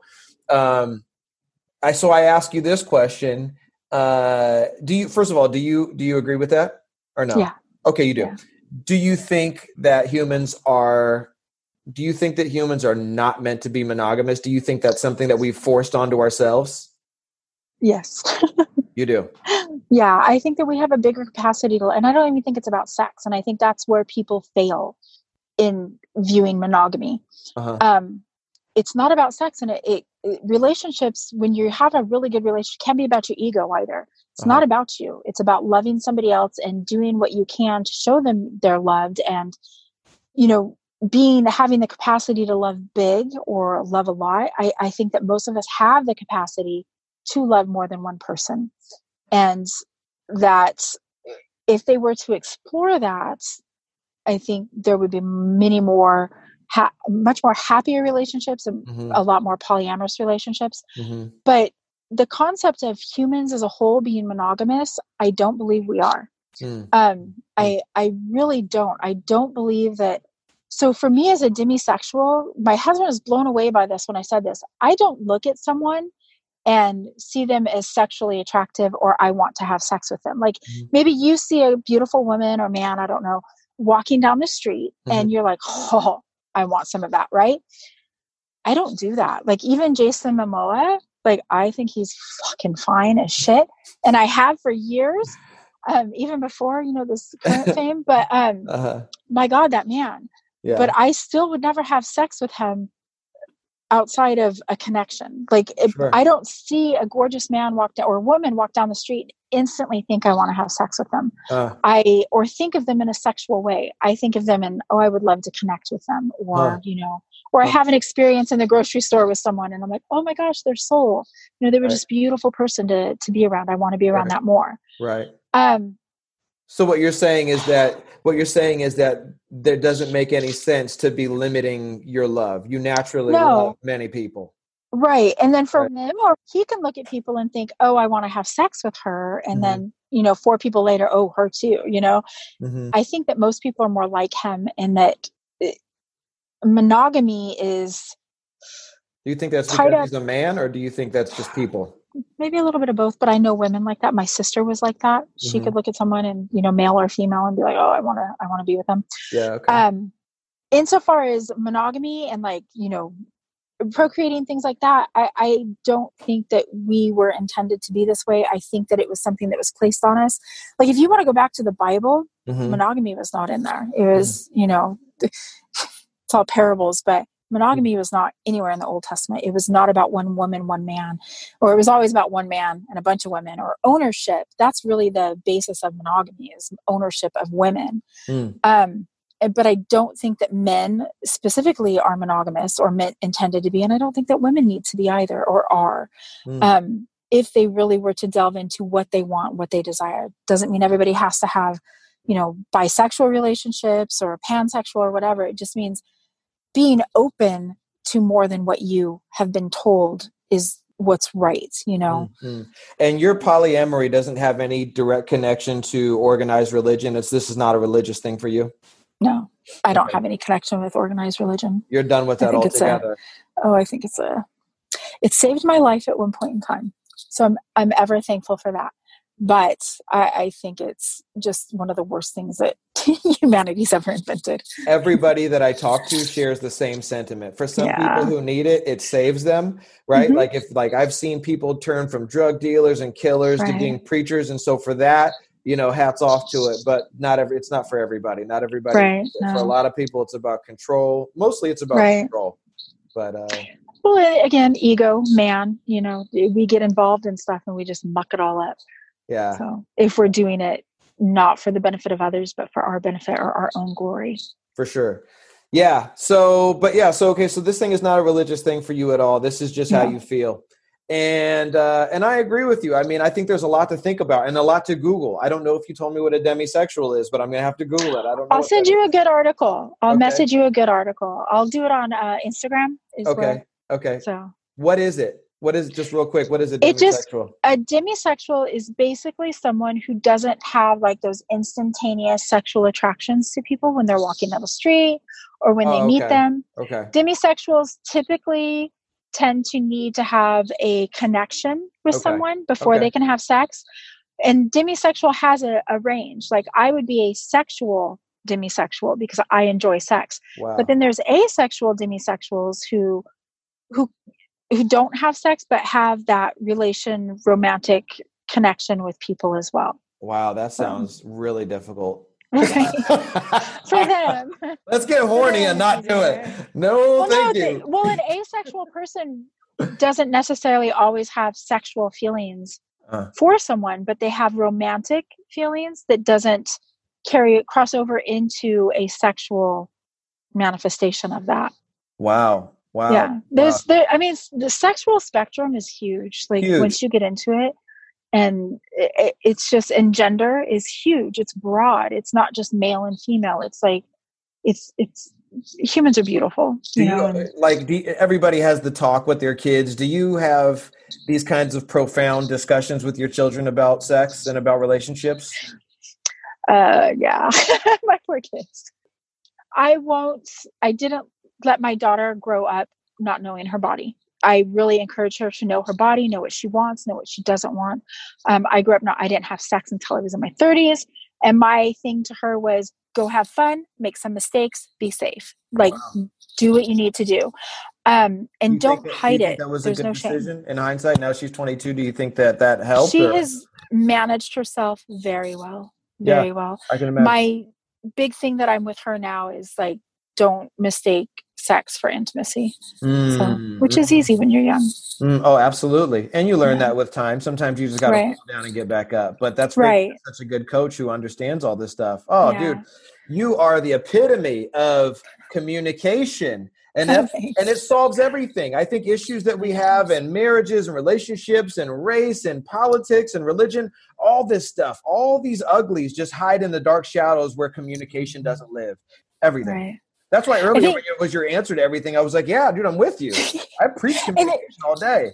I think it's twofold. I think there's the other thing that's very important with communication is putting your ego aside. And so with race and with politics and with all of these things, religion, everything, or even say having these sex talks with my daughter, I can't have these conversations with her and then expect her to have a sexual relationship the way that I expect her to do it. Right. I have to let her do this on her own. Right. I have to let, politics or religion, people that don't agree with me on things, I have to allow them what they think. As much as, say, race relations, right? Like as much as I hate how some people think, I'm very politically left. No, you? As much as I hate how these people think, I have to allow them their human experience. And we're never going to get anywhere if we don't experience things. And I have to allow them to go through that process. I grew up in a very backwards home, very racist, very politically right, just gross, right? I had to have human experiences that changed me, and I had to be open to those experiences to change me, to put aside my ego and realize that not everybody looks like me, not everybody talks like me, not everybody thinks like me, and they need to be allowed that in order to grow. Right. Yeah, it's kind of twofold, right? It's communication, but then the open-mindedness. You can't communicate and say, okay, now that I've communicated to you, you do what I asked you to do. Right. It's communicate and then still with no expectations. Whatever you choose to be, whatever you choose to think is fine. There's got to be that understanding, right? And acceptance. But that's so hard for so many people, I think. It really, and it was hard for me when I was like Little Miss Ministry. I was very heavily involved in the church, and my thing was, my way or the highway. You had to believe in Jesus or you weren't saved and you were going to hell. Well, what the heck was that? Like that was just so limiting. That's what you were taught. It was. That's the thing is most of us grow up so one-dimensional. Our parents tell us what's right and wrong. We trust them wholly, and whatever they tell us, then that's what it is, and we don't question it. And some people never end up questioning it. They just, this is what I was taught. This is how I was raised. At some point, you're so proud that this is how I was raised. This is who I am. And once you put pride behind the one-dimensional thinking, it's a wrap. Just wait till the next generation. Hopefully, I've got my fingers crossed for my kids. I'm like, come on, you guys got to change everything. Yeah, no, you've done a good job. Thank you so much for your time again. Thank you so much for sharing and being so generous with your thinking and your feelings and your philosophies. I feel like I've grown more today than I have in any other 1 hour in this entire year. I'm serious. I've had a lot of these discussions. No, but I mean, this has just been so profound for me because this is not what you expect. Look, I can't lie. Coming into this discussion, I expected something much different than what I got. And this was 10 times better. Oh, I mean, because I don't know, and you don't know what you don't know, but that's what I do is I'll go ask and I'll think about it and I'll be open-minded to it and I won't put my expectations on it. But if you would have asked me, hey, how do you think this is going to go? I would have thought this would have been something that sounded more like somebody describing a fetish. And that's not at all what this was. You know what I'm saying? No. Yeah, because it has very little to do with sex for me and everything to do with the relationship. I haven't met anybody, so I can't really base it on anything, but my exposure so far has been more fetish. Like I told you, it's been more about, sex and it sounded more like a fetish. This guy that I'm talking to tomorrow, he was in one of these groups and there was a guy that was like, yeah, I used to live in Chicago. Me and my wife are Polly. We were looking for people to hang out with, but now we live over here. And he was like, oh, I'm in Chicago. I wish I would have known you guys were out there. And he was like, oh, yeah, cool. And then he was like, yeah, me and my wife are always looking for poly couples so we could talk about poly and BDSM and blah, blah, blah. And like the way he so closely connected that fetish to the poly thing. And the guy just dropped the conversation. He just stopped responding to him. And that's kind of the perception, I think, for a lot of people is that this poly thing, it goes hand in hand with, I don't know, just swinging and BDSM and ball gags and latex and all of that is all one thing, but it's absolutely not. You're sensible. No. You're a normal human being, normal, whatever, right? But I just mean anyway, this is not a sexual fetish discussion. This is a discussion about love. And a lot of people in the poly community are into BDSM. I'm not opposed. I just haven't explored. Yeah. Well, I think a lot of people in the poly community might be more open to kink, and be more open to experience. And you don't know if you like something or not until you investigate and experience it. So maybe there are some ties that I'm not even aware of. Right. I'm not opposed to BDSM. I'm not opposed to doing it. I would never want him to be a dominant to me for whatever reason. He's already my alpha. You know, he's already like that in my life. I would never want it to be him, but I wouldn't cut it off for something else. But that's just because I'm open. Right. That's not because I am, looking for that for sexual pleasure at this point in time. Maybe it will be pleasurable. Maybe it won't. Right. I wonder why that connection though, because this is just about love. I and really think it's just about it. Yeah, go ahead. I think it's just about people being willing to explore their sexual identity. Because if I wasn't willing to explore my sexual identity, I wouldn't know that I was poly. I wouldn't have even admitted that I was bisexual, let alone pansexual. Like, oh wait, you mean I can have a relationship with someone who's transgender and I don't care? You are pansexual, demisexual. You are every kind of sexual. I just know who I am, I guess. Yeah. I'm just joking. Except for a swinger. My poor husband, he would love it if I would go to a swingers club with him. I'm like, I don't think I could do that. Do you drink at all? I drink on occasion, but I'm not a big drinker. You couldn't imagine yourself, like, just for the heck of it, like, throw all the ideas and rules out of the window, but just one night, just have a couple drinks and go to like a swinger party and just do it just for fun. Like you go to Magic Mountain or something, like you just do some shit for fun. If I was at the swinger party and I was drinking and I had a good connection with somebody, I could. For sure. If I didn't have a connection, somebody could not come up to me and just touch me in a sexual way. I would freak the fuck out. Got it. That's just who I am. Like, hands off, this is my body, not yours. Right. So I won't say that I would be opposed, but it probably wouldn't even need to involve a lot of drinking. I'm a very lightweight when it comes to drinking. Quarter margarita in and I'm like, a woo-woo girl. So but the same thing for other experiences. Like if I was to go into like a dungeon BDSM room in that same scenario and I felt safe, I would totally be down with experiencing some stuff. Right. Whether I liked it or not after, I don't know, but I would experience it. So maybe because I'm open to that. Right. You're open to try anything. Right. You're trisexual. Trisexual. So I was going to ask you, how did you get into this with the web chats and the podcast and everything? Because I saw your Instagram, but I was like, where did this guy come from? Yeah, it's weird, right? Well, look, I'll be honest. When I was a kid, there's only two things that I thought I wanted to do. I wanted to make commercials. And I don't know where it came from, but I wanted to be a psychologist. I wanted to be like a therapist when I was young.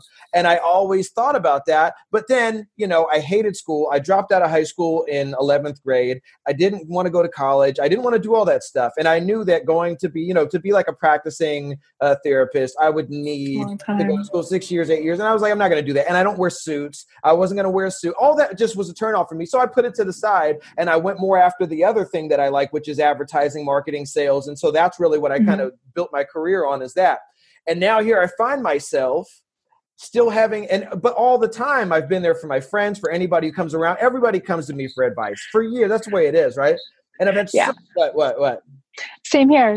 Like trajectory, quitting high school, wanting to be a psychologist, not wanting that much school. Yeah, friends are all come to me for the therapy. and you do a good job at it. They come to you and you're able to figure it out. You know yourself well. I totally see that in you.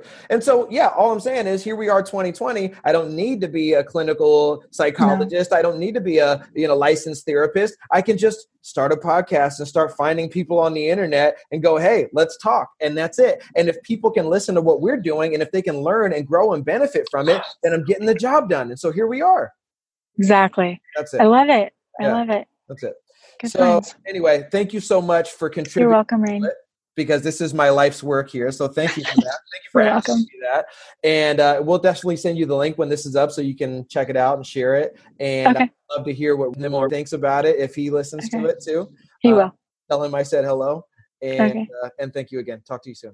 Thank you, Rain. Have a good afternoon. You too. Bye. Bye.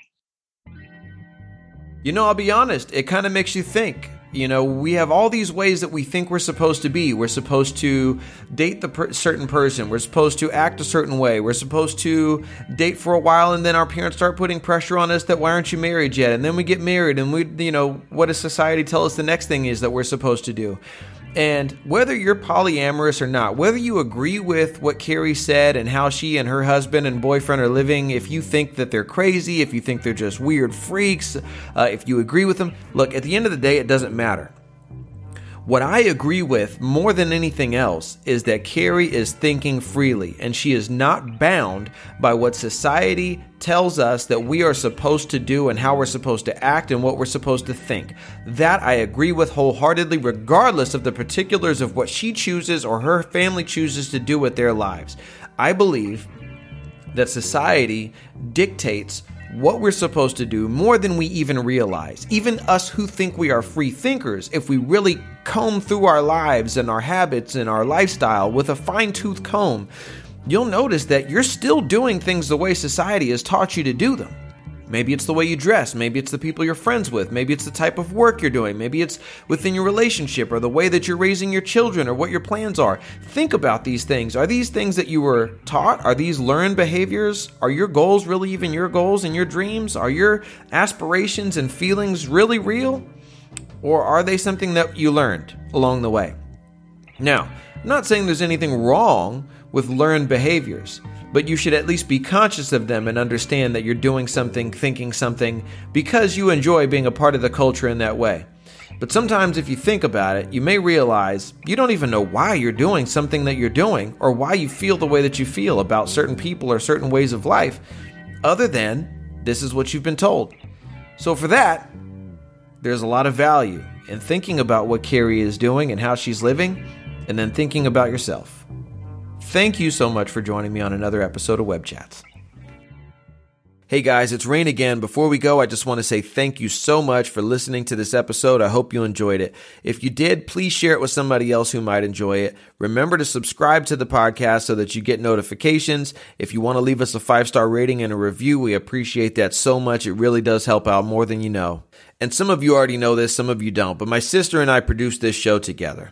And we have a big, big dream to one day have enough supporters behind the show where we could afford to quit our jobs and do nothing but web chats. We can make more episodes, make more content, help more people, and have more fun doing it. And so the way that we're able to do that is through you. We have a Patreon page set up. It's patreon.com/webchatspodcast. So patreon.com/webchatspodcast. You can go there. We have 3 different tiers. You sign up. The lowest one is just $2.99 a month.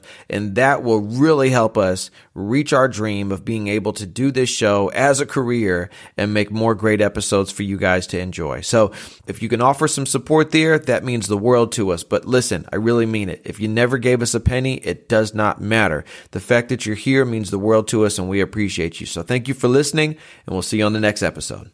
Take care.